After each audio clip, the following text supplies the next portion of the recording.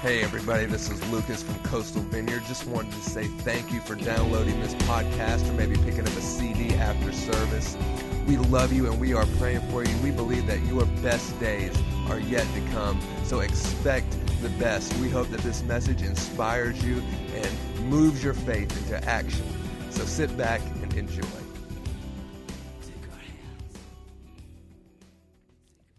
1 Corinthians 13. And though I speak with the tongues of men and of angels, but have not love, I have become a sounding brass or a clanging cymbal. And though I have the gift of prophecy and of understanding all mysteries and all knowledge, and though I have all faith so that I could even move mountains, but have not love, I am nothing. And though I bestow all of my goods to feed the poor, and though I give my body to be burned, but have not love, it profits me nothing. Love suffers long and is kind. Love does not envy. Love does not parade itself. It is not puffed up. It does not behave rudely. It does not seek its own. It is not provoked. It thinks no evil. Does not rejoice in iniquity, but rejoices in the truth. It bears all things, believes all things, hopes all things, and it endures all things. Love never fails. But where there are prophecies, they will fail. Where are the tongues, they will cease.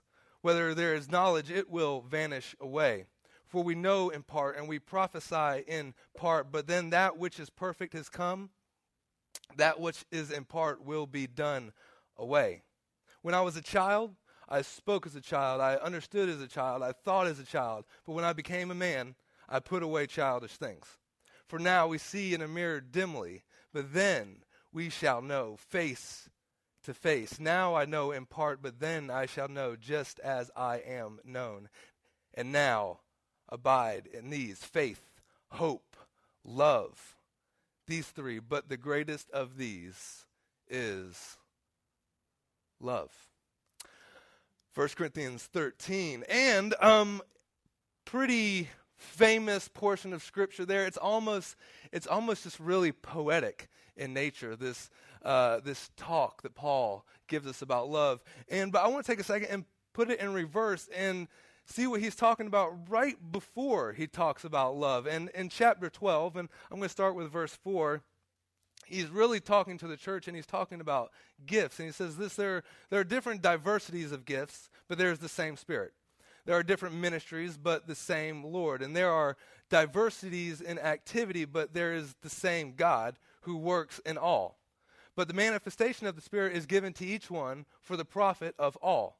For to whom one is given a word of wisdom through the Spirit, to another the word of knowledge through the same Spirit, to another faith by the same Spirit, to another gifts and healings by the same Spirit, a little bit of a pattern establishing here, to another the working of miracles, to another prophecy, to another the discerning of spirits, to another different kinds of tongues, to another the interpretations of tongues. But one and the same Spirit works all things, distributing to each one individually as he wills.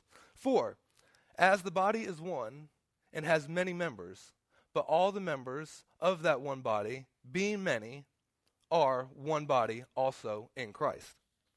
For by one Spirit we were all baptized in one body, whether Jew or Greek, whether slave or free, and having all drinking of the same one Spirit.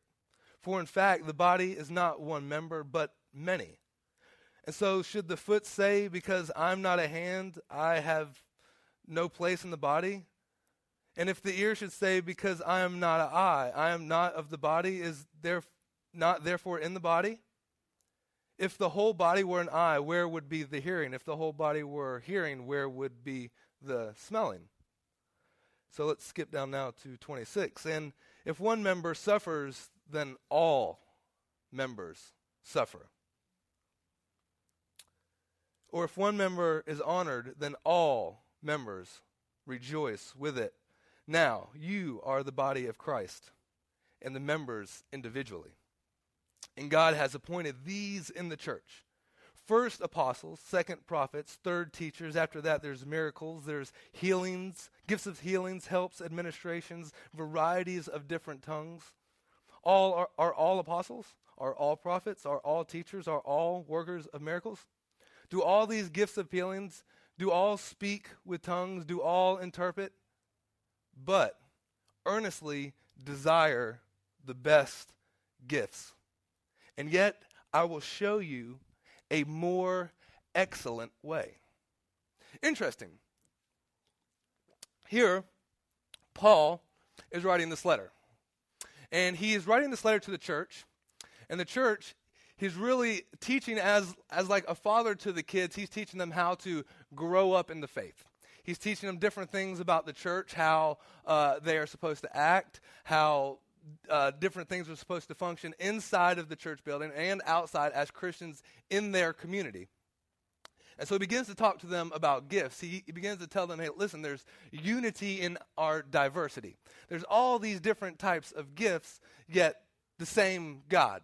And so I think if it was like in today's modern tone, if Paul was to get up here and give you an example, he would say something like this. Listen, there's all types of cars. There's all types of makes and models of cars. There's red ones and blue ones and yellow ones, and there's cars and there's trucks. But they all have this one thing in common. They're all vehicles.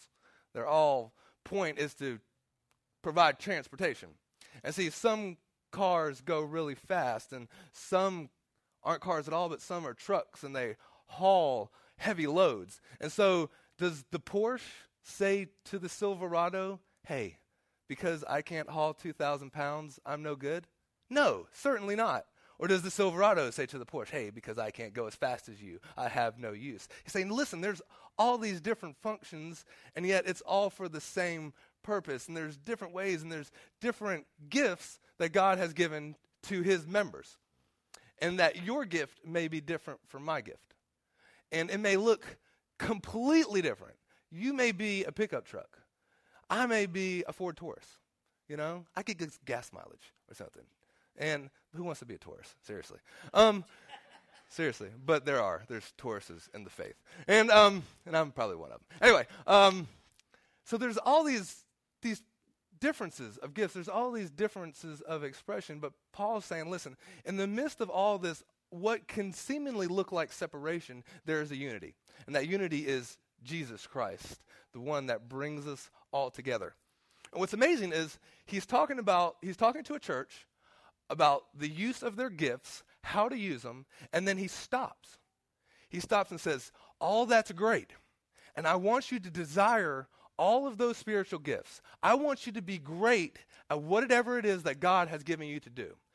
But in the midst of everything that you're doing, in the midst of all of these gifts, let me show you an even more excellent way. And then chapter 13.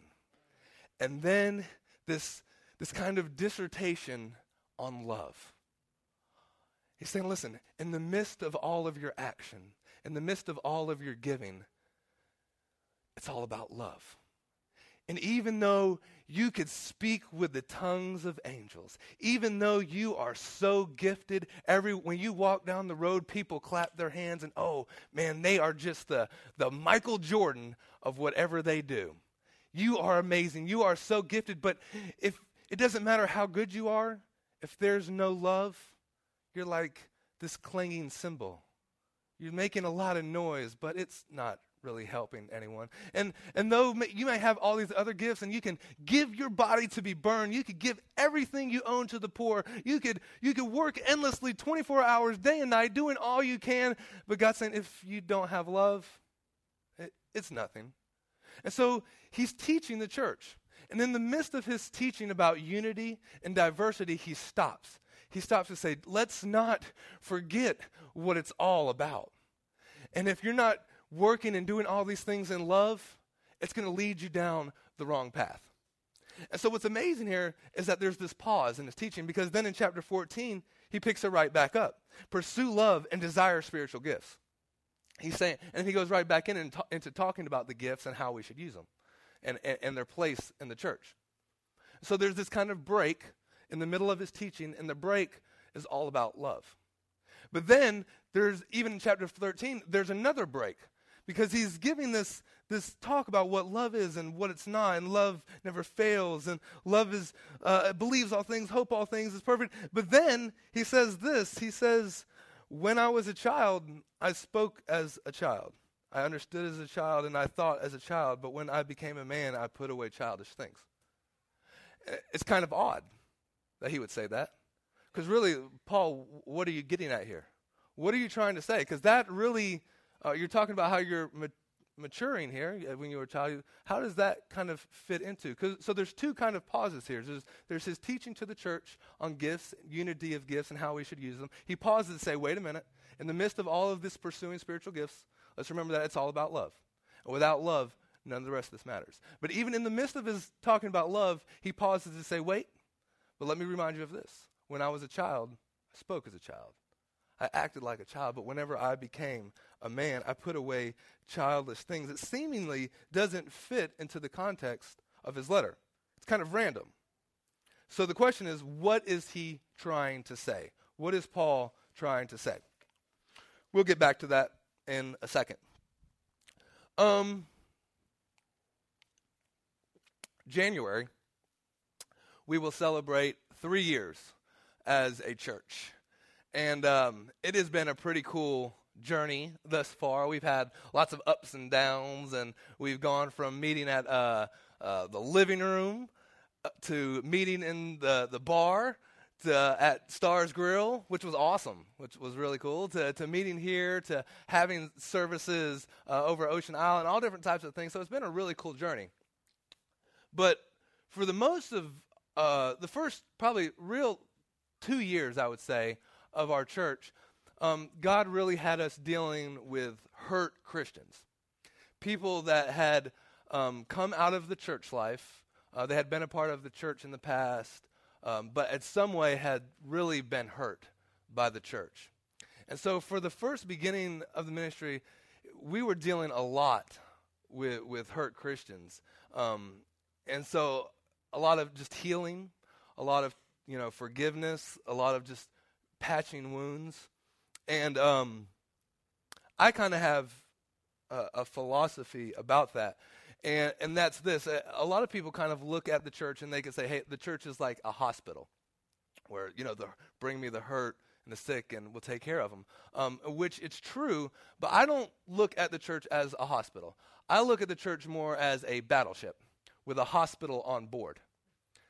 So the purpose of coming to church is not just so you could get healed.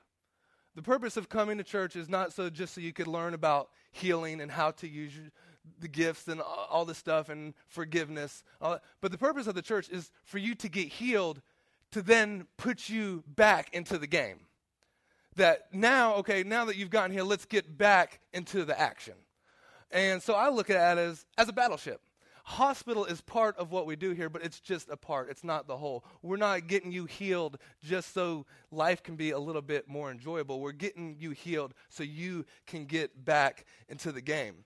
And what I've noticed within not just kind of Christianity, within not just this church, but kind of our area, church as a whole, is some concerns. And one of the main concerns I have is that there's a lot of Christians that just give up way too easily. That there are a lot of Christians that have been a part of the faith for years and give up and just throw in the towel way, way too easily. This last week, we had a certain donor that doesn't even come to the church here, but just loves the church, and they had been given throughout the years some money over the internet to the church, and we kind of saved all that money and collected it throughout the year so we could buy this drum set. And this is just this, we were borrowing my brother's drum set for like the last 3 years, and he was having to like break it down and set it up, so he was just so gracious to let us use it. But we were like, we're finally going to get a drum set, so we got the money and we purchased this drum set. But I called in, I did the ultimate thing that a musician's not supposed to do is I like ordered it without playing, and that's, no true musician, I guess if you're a drummer, it is more music. Anyway, but I ordered it off of the internet, and whenever I ordered it, the guy on the phone didn't write down my address right. So I get the receipt email, and I just notice, hey, the address is wrong. So I'm like, let me just call them to make sure that it gets delivered to the right address. And it was like the biggest deal in the world to try to get them to change my address. Like, I'm sorry, sir, it's already in the system. We can't change it. I'm like, well, it's the wrong street name. Like, I need to have the drums. And then for the rest of the conversation, they kept assuring me that it's okay, sir. Like, if it doesn't get delivered to your address, they'll just send it back to us. We'll refund your money. It's not a problem. And let me speak to your manager. The next manager was the same thing. If it doesn't arrive, FedEx will just bring it back to us. We'll refund your money. It's no risk to you. I'm like, listen, you guys don't get it. It's not about the money. You have drums. I don't. You want money. I have it. Here's the money. I want the drums. Like they couldn't click within, no matter who I talked to, they just kept reassuring me that I could give it back. It's easy returns. And no, I don't want to return it. I want the drums, and I want them to be at my house. So, like, whatever. And I finally got a hold of one guy that was like, he had a moment, I guess, of imagination where he's like, okay, well, this is what I can do. I'll run down to the warehouse and just, whenever it comes out in our system, I'll rewrite it with the right address. I'm like, thank you so much. I don't care what you have to do. I mean, it doesn't matter to me if you have to piggyback them to get to the house, or horse, buggy, and carriage. Just give me my drums. And lo and behold, like, they didn't put the right address on them, and but luckily FedEx is smarter than the music store, and we got the drums, of course, as you can see. But the whole time I'm talking to all these people that work for this company, it was all about how I could return the drums. Easy returns. You could return it. No problem. No risk to you. No risk at all. Don't worry. Your money's not going to be lost. Without ever trying to sell me the drums. Now, I had the complete opposite experience when I went to go buy a chair here at Ashley's Furniture. They had this little blue chair, and I wanted it just for studying at the house, because Devin doesn't like when I have the light on at night. And so there's this chair, but there was just the floor model. So it was like discounted and stuff. So I'm like, yeah, that's my area, discounts. 40% off. That's what I'm talking about. And then I'm trying to talk the guy down even more, which I did, of course, because I don't buy nothing unless it's on sale. I mean, I don't care how long it's going to take. It's going to be cheaper, because I ain't paying it. I'm a very cheap pastor, so our money goes a long way. Anyway. So, but the guy's saying, listen, if I sell you this one, you have to understand, there is no returns. There is no money back. If you walk out this door and it gets run over by a car, you're out of luck. It's like, I don't care what happens. If you sit in it the next time and it just blows up, it's your chair. And they made me sign this waiver that says I won't return the chair. I'm like, that's fine. I don't care. Just give me the chair. It works. It's fine right now. I will take full responsibility. But they were adamant that there is no returns. And which I think Jesus is a little bit more like that furniture store than he is the music shop. When you came to God, he said, you know what? When you accept me, you're going to die that you may live. And whenever you got baptized, you were saying, that's it. I'm going under. The end of me, the end of my will. I'm signing on the dotted line. And whenever I come up, Lord, it's not my life, but it's yours. No returns. No returns. God, I'm yours. No matter what's in store for me. And I think the next time that we baptize people, I'm going to hold them under. Just for a few seconds. Because, usually we just kind of dip. I'm like, that's not good enough. Next time, a good 15 seconds. Hold your breath, because I want you to experience death. And I want you to grasp that next breath of air like you want Jesus. Because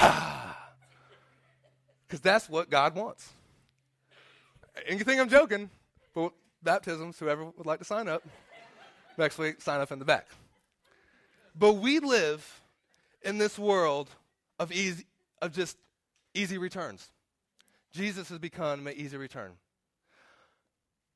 And what I've found is it's not so much that people fall away from Christ because of the big issues. You would think it's because of things like a death of a spouse, or a death of a child, or maybe bankruptcy, or cancer. You would think that these would be things that would maybe cause people to fall, but it's not. What I've noticed is these are things that people are growing even stronger with. But where people are falling is because of the things of, oh, I didn't get the job. Or our water just got cut off this week. What are we going to do? Or I got laid off. Somebody stole the radio in my car. Where is God? Where was he at? Or you didn't notice my new hat. And people are falling away from the little things because it's easy returns. And when our world just collapses and we don't know what to do, what are we going to do if the water, it's going to be okay? Our world collapses. But we want to change. But the thing is, we love to change. We love the idea of change, but not change. We love to watch movies where the underdog wins it. We love to watch things or read stories of like David and Goliath, where the little guy goes out and beats the big guy. We love to go to plays of just great romance and great sacrifice. The movie Braveheart is awesome. But the thing is, we don't want to go through what they went through. Because it's easier just to give up. It's easier just to kind of complain to our friends than really affect change. Because the last time that we tried to step out, the last time we tried to be different and affect change, the last time we got hurt. And that hurt often wasn't just from the world, but that hurt was from the church. And so we retreat. And if we haven't completely given up and thrown in the towel, we just sit on the bench.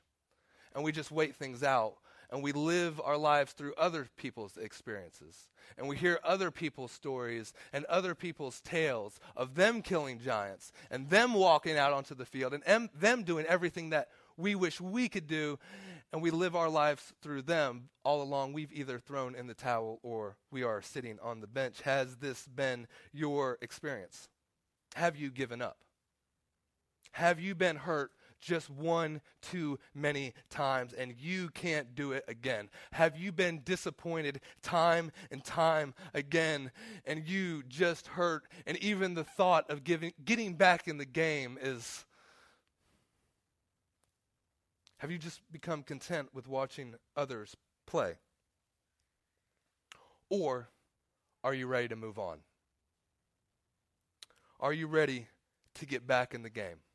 Are you ready to get discharged from the hospital and take up your post again and work and do inside that gifting that God has gifted you with?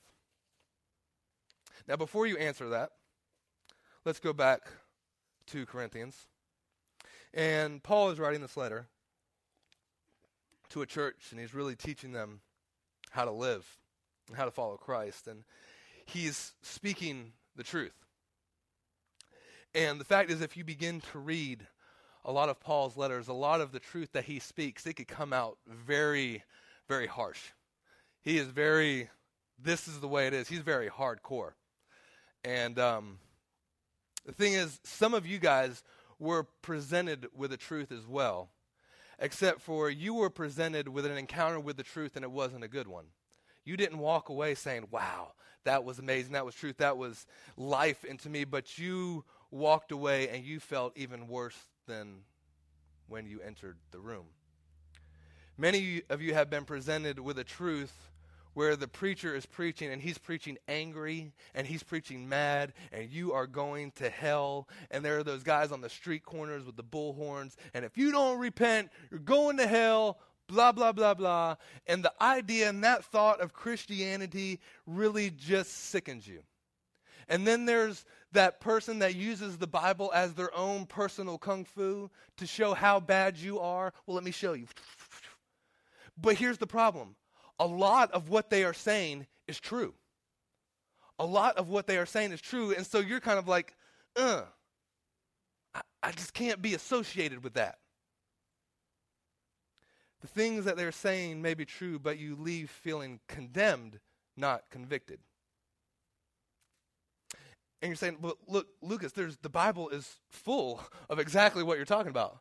The Bible is full of men and women that are yelling on the street corners. And John the Baptist saying, repent, for the kingdom of heaven is near. The Bible is full of harsh language. Paul himself uses all type of harsh language in the Bible. There's all types of moments where it's just like they are speaking the truth, and it is like a dagger to the heart.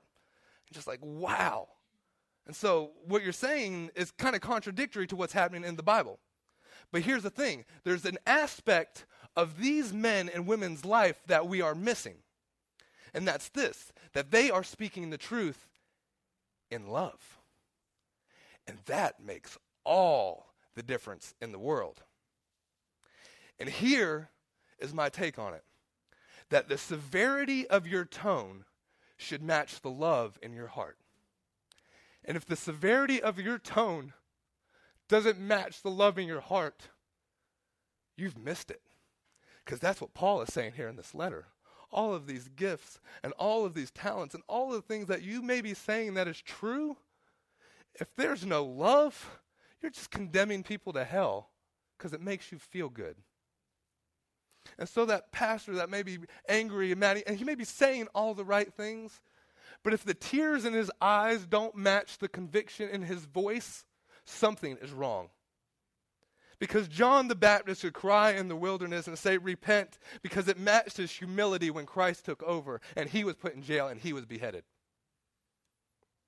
Jeremiah could prophesy destruction to a land because it matched every tear and every cry that he was saying, come and get right with God.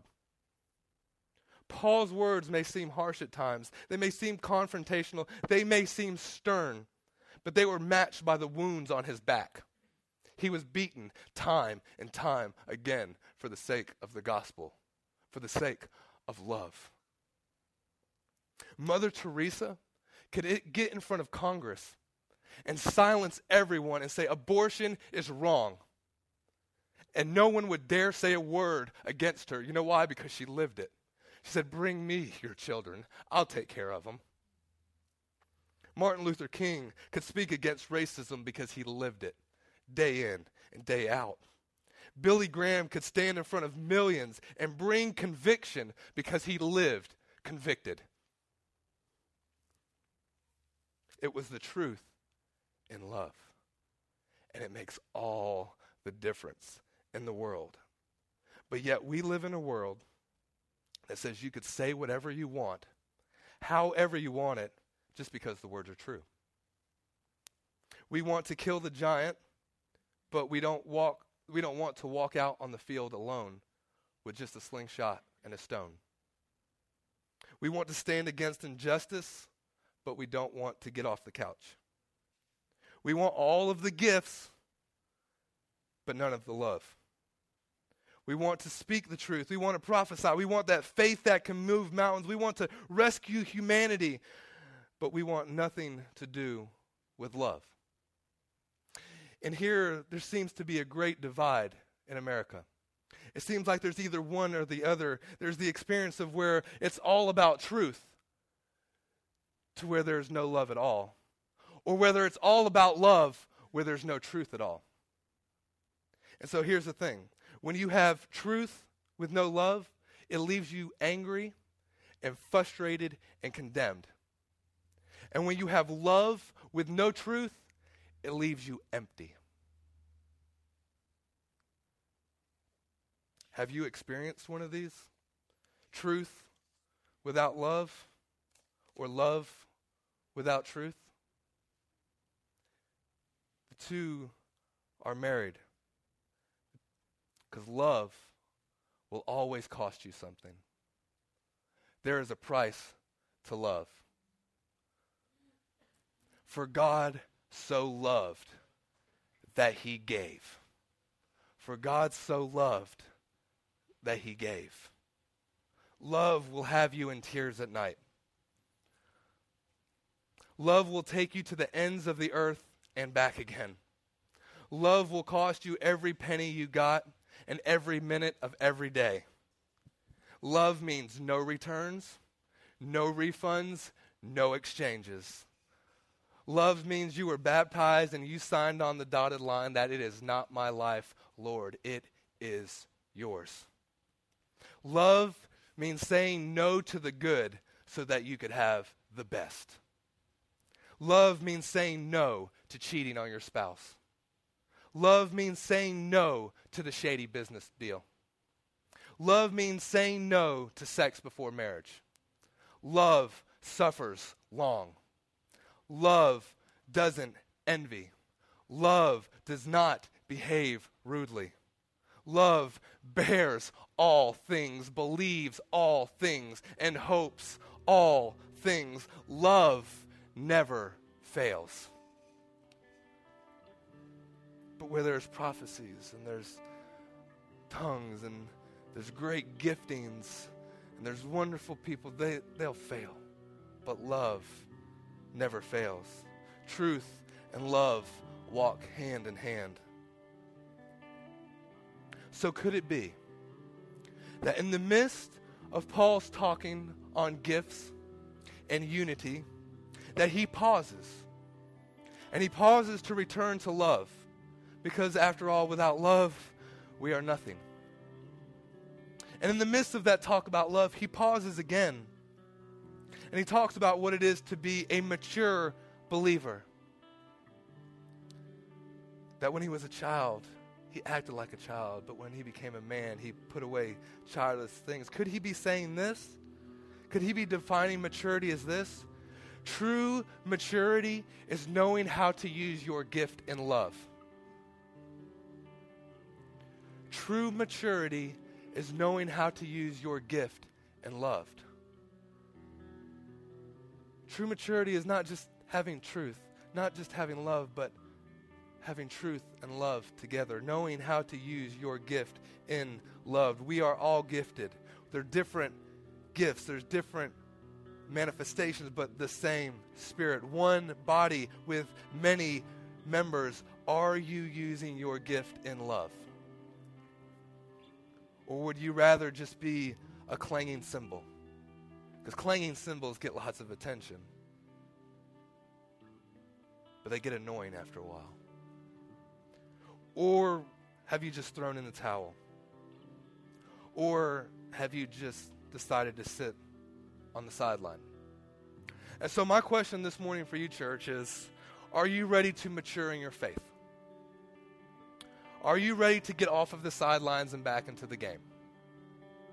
Because I believe that that's where God is leading us as a church, into a season of maturity. Whereas for a long time, it was really dealing with the hurt and the pain. But now I kind of feel like God's saying, you know what? Now it's time to get back in the game. Here are your walking papers.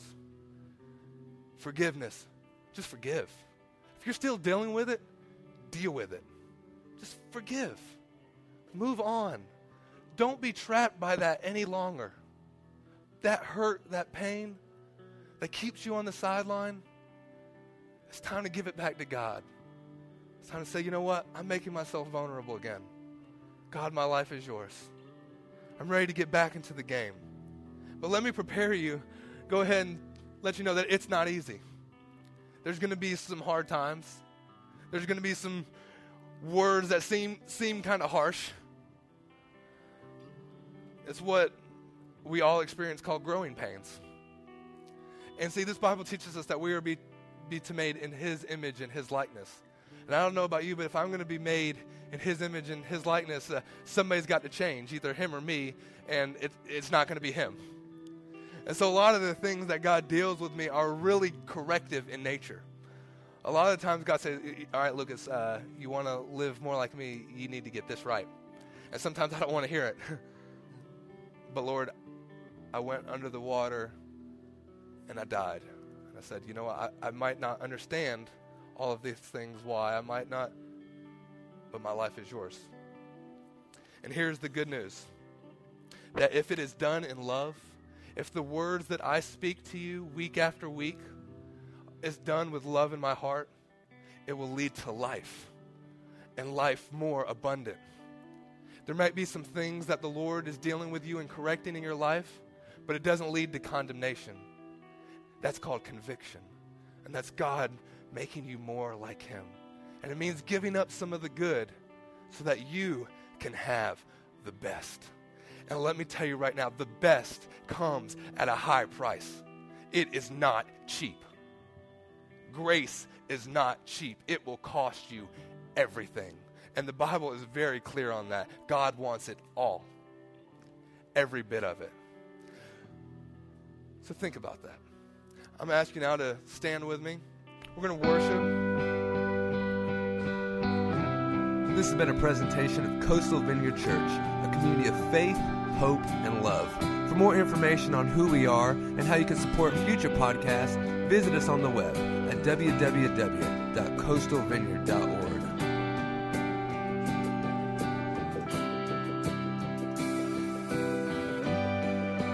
All who are weak,